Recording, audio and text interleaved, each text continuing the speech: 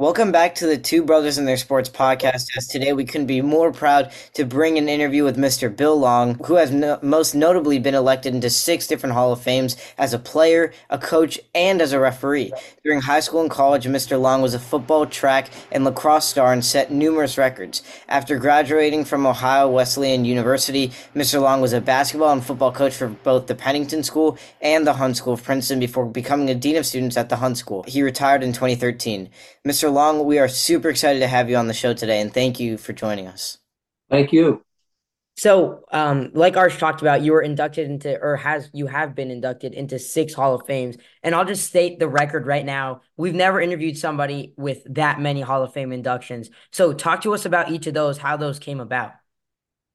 Well, at Sterling High, it's interesting. I played on an undefeated team my junior year where I was one of the few juniors playing, and it was a bunch of seniors. Wow. Then my senior year, I was all South Jersey in football and all Olympic conference. I had played um, baseball up through my junior year. We won the Group 3 baseball championship as a junior, but I knew I wanted to play football in college, so I switched the track and I ran the quarter mile, and I was very lucky in that one year. I won the Ohio Conference championship as a Yeah. runner. Oh my goodness. In college, it was the same deal. When I was a junior with a team that was filled with seniors playing, and I was one of the few juniors. The quarterback was the junior. We were also undefeated, so I've been very lucky. Yeah, and like that was kind of leading into our next question actually. You were obviously an elite football and lacrosse player, even in high school, and you talked about being part of those undefeated teams. What were some of the things that made you stay on the field all the time, or some of the things that separated you from the other guys on your team, even though they were older? Well, I'll just tell a quick aside about being older. When I was lucky to start as a freshman, and I was a young freshman, so I Wow. was Well, 17 years old until January. So I'm in the huddle, and next to me is a 26-year-old Vietnam vet. wow. And I said to myself, it's a canyon of maturity between the two of us, but he was great to me. Um, so I was lucky. I was very lucky. And as an athlete, I mean, you talked about it. You won numerous competitions for track. You talked about you being on the baseball team, the basketball team, and then football and lacrosse. So, what was your work ethic like? What were you like? How did you stay at the top of your game? Well, first of all, I actually wrote this down. My father was a big influence. He was from Shamokin, Pennsylvania, which is up in coal country, and his father never encouraged him to play sports, and he decided with his two sons that he was going to encourage them, and he was great. If I made a mistake, he never was critical. He was always supportive. And in 1965, I got the Outstanding Senior Athlete Award at Sterling, and in 1968, my brother got it. So I think that says a little bit about my dad. The one year I ran track in high school, I had a coach, Tony Sipp, who taught me to push through barriers. I don't know how to say it, but he's 84 years old now, and I still keep in touch with him. But he made a profound influence on how I approached athletics, and that's the way I coached it too. If you talk to players who played for me, it was very difficult, the practices. Yeah. Uh, but they responded. They were great. And talking about your time as a coach, and your experience as a coach and a dean, what makes good high school athletes and which players of yours that you coached really emulated these qualities that you think were really important? Well, up until around 1990, I coached a lot of good athletes, both at Pennington and Hun, and I was the dean of students in '91. But in the early '90s, I became friends with a Naval Academy lacrosse coach, and anytime he had a lacrosse player that played football, he would send them to Hun, and that just made such a difference in the program when you have the best. One of the best athletes is also a great person and a hard worker and just a role model, and it was quite astounding. That's awesome. And I want to go back to what you said a little bit earlier about your dad being a role model. And then obviously you talked about you and your brother both being stellar athletes. What was that competition like between both of you? I know the only reason I asked this is because both Arsh and I growing up did the same thing. My dad brought us up playing all different kinds of sports. And I'm being serious when I say we've probably touched almost every single piece of sports equipment that has ever existed. So we always competed against each other. We have the same role models. So I was wondering what that dynamic was like between you two, and then who were some of the role models that you guys looked up to growing up? We were very competitive in everything, whether it was wiffle ball or we broke every shingle on the house with hard balls. We had a basket in the driveway, which for a while there was glass panes on the door, and we broke every pane. So my parents got smart and made them all wood. But we just played against each other, and it was competitive. I can remember in 1962 we were playing on New Year's Eve. We were playing basketball. We had a trash can hooked up to the wall there, and we're playing basketball inside. That's awesome. Yeah, I know Arsh and I have done similar things, and I not nothing to that extent, but I know all the we had the what is it called? The basketball like hook on to the door, like the mini hoops, and every time we'd take that off, the whole door would be scratched, like there'd be Right? dents everywhere. And my brother, I remember one time I was posting him up in the paint, and he hit the doorknob, and oh my God, it was a whole scene. But it's the same kind of thing, the same kind of competitiveness, which is awesome. Um, and I'm sure that translated to your coaching career as well. When you were coaching both at Pennington and at Hun, like you talked about earlier. What were some of the things that you did as a coach to help your athletes get to the collegiate level, help them get recruited throughout your time being one of those coaches? I always felt it was part of my mission to help somebody who wanted to play college football find a school. What happened, I don't know if I said it in the notes, but in 19, I was at Cherry Hill East, then I went and got a master's at Penn State, and I got hired in Pennington in the admissions department, and I did not like that. In the middle of the year, the athletic director, I was 24, the athletic director and football coach got fired. And they interviewed every high school coach in Mercer County, but the pay was so low, nobody wanted to do it. So the headmaster called me in and said, "Would you want to do it?" And I said, "Yes, I would." So I became a head football and basketball coach at 24. And I kind of learned on the job. I was lucky I had really good athletes, particularly in football. And they did well despite me. I think now there, and even like 5 years ago, there's been a big emphasis on recruiting as it's become like a really big thing. Now there's things like NIL and social media. So what do you think about recruiting now versus, I mean, you've seen a lot of different types of recruiting when you got recruited to college, when your players got recruited, and even now when recruiting keeps evolving and keeps getting harder. What are some of the differences that you see there? Well, number one, I think if the school is making tremendous money in the sport, the athletes should get some of the money. Yeah. I also have mixed feelings on the portal. Um, Part of it is like I'm a Villanova basketball fan. They have four guys I never heard of before playing for them. But at the same time, can you say to somebody, you can't leave here, you have to stay or you have to sit out? So I can see both sides of the issue. I think the biggest change in sports, and maybe this isn't what you asked me, is now when I started coaching in 1971, there were many, many three sport athletes. Now that's very unusual. Yeah. Like everything else, I believe it's a result of money that these, off-season AAU programs, and my daughter was the captain of, both my daughters were captain of Hun's field hockey team. And people, which Marcy was really good. And they said, we'd like to send you with this team to England and it's going to cost you $10,000. They're making money on it. So Yeah.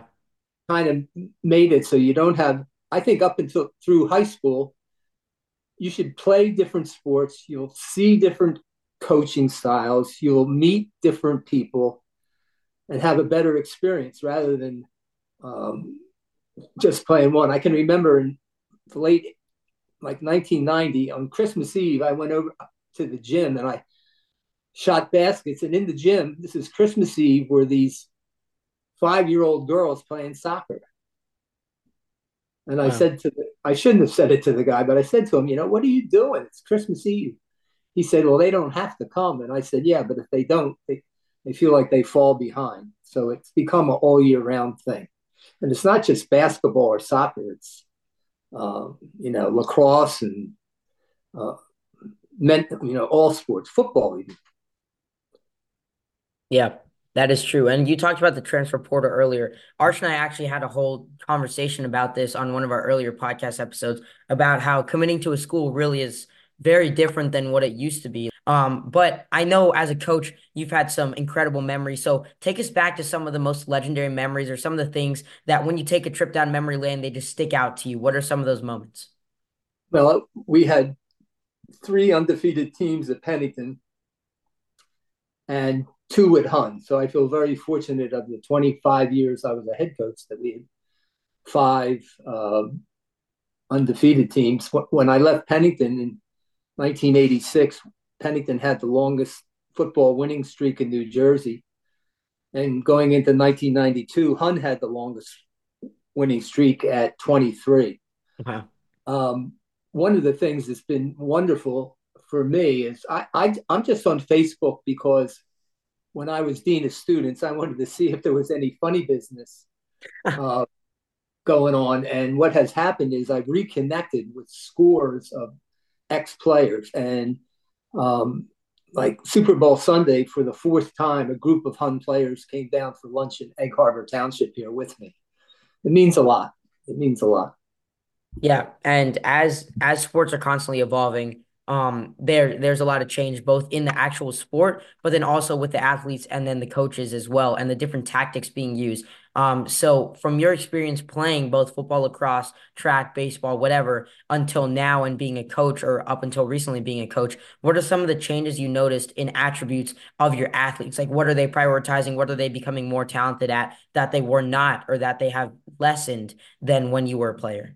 They're definitely more talented with training techniques and diets and so on. They're better athletes. But I was a lacrosse official for 45 years, and when I retired, I was 70 years old in 2020. I wrote a bunch of my friends and I said, it's really changed. Where when I started out in 1975, it was very unusual to have a coach that yelled or a parent that yelled or players that yelled. It got worse and worse over the years. Now they can't get people to be officials. Nobody wants Yeah. to do it. You were inducted into the Hall of Fame as an official for lacrosse, like you were just talking about. You ended up getting inducted into the Hall of Fame for that as well for New Jersey. So, how did that kind of come about? And also, what made you want to go into officiating for lacrosse? Okay. Um, it was I was the football and basketball coach at Pennington, and we would play football from the end of August to the middle of uh, November, then play basketball from the uh, November right through Christmas. We would have scrimmages at Thanksgiving and Christmas tournaments at Christmas, and that would go until March. And I did that for 3 years, and I would get depressed because I was going so fast and so busy, and all of a sudden everything would stop. So I had a friend at Princeton Day School who was an official. In fact, he would coach with me at Pennington. Great guy, Jim Walker. And he said, why don't you try the officiating? So I went up 10 times to Kane College up there in whatever town that is and became an official. So Wow. That's an what interesting story. it what happened, I was pretty good at it. And the assigner, anytime, often when there was a big game, they would have me do it. Wow. That's awesome. Early on, I was going to Montclair and Ridgewood and all these other places. As I got older, I limited how far I would go, mainly because of my job as dean of students. I couldn't leave at 2 o'clock. Yeah. And then obviously as a coach, you've you coached for a long time. What are some of the best athletes or the most notable athletes that you coached that turned out to be absolute stars or even coached against? Like, what are some of the most memorable athletes you remember being with around the sport during your time as a coach? Well, the best athlete I ever coached was Jerry Uri at Pennington. He's just retired as a football coach there. Wow. But he you see all these great high school athletes, but what do they do after high school? He was a All American in college at Wyoming. Wow. He tried out for the Giants, but he's only like 5'7", so did not make that, and he's done a marvelous job there as a football coach at Pennington for 31 years. And I had him in football and basketball. His junior and senior year, he rushed for over 1,000 yards. In basketball, he scored over 1,000 points. And in Whoa. baseball, I didn't coach him, but he hit 450. He was a tremendous athlete. Wow. I had some great athletes at Hun. Todd Coyer was a great quarterback. He was 8-1 as a sophomore in 1989, and then 9-0 in 1990 and 1991. And he's not that big. He's only like 5'8", but he was a tremendous athlete. Um, coached some good PGs. Bart Orr was tremendous. He was a naval kid, going to the academy. And it's nice, like I said, I talked to all of them. Pennington did a thing a couple of years ago where they did a Zoom cast and like 40 players came on. I didn't know what I was doing trying to talk to them, but and like I said, Hun brought me back last April and dedicated that apartment. They raised Yeah. $100,000 in 6 weeks for an apartment in Nancy and my name. It was going to be for me, and my daughter Marcy, my third child, called Tim O'Brien, who was leading the effort, and said, my mom was a big part of this all along the way. She was. And, she should be honored too. So when got the award, she was just so touched. I was very happy for her. Well, that's awesome. That's really great to hear. And that's like a full circle moment. And ultimately, the final question we always ask our guests is looking towards the younger generation and the younger audience. So every single place you went, you really made a big impact both in high school, in college, and then even being a coach at both Pennington and Hun. So what advice do you have for middle school or high school athletes trying to achieve greatness in their sport or trying to leave a lasting impact wherever they go? What are some of the things you would tell them to help them achieve those dreams? Work hard, push yourself past the limits. In college, I would go to a back a dirt road that was a hill straight up 100 yards, and I would run that every night, several times. My college coach was a Christian Scientist, and they don't believe in people getting hurt. So I got in such great shape because I didn't want to get hurt. He still wanted you to play. Um, and like I said, just push past the limits. That's what my high school track coach taught me. Well, that's kind of all we have for you. Thank you so much for that last piece of advice and then also for your entire story. I know that was really entertaining for our audience. So again, thank you so much for coming on. I'm happy we worked it all out and we're able to get this story.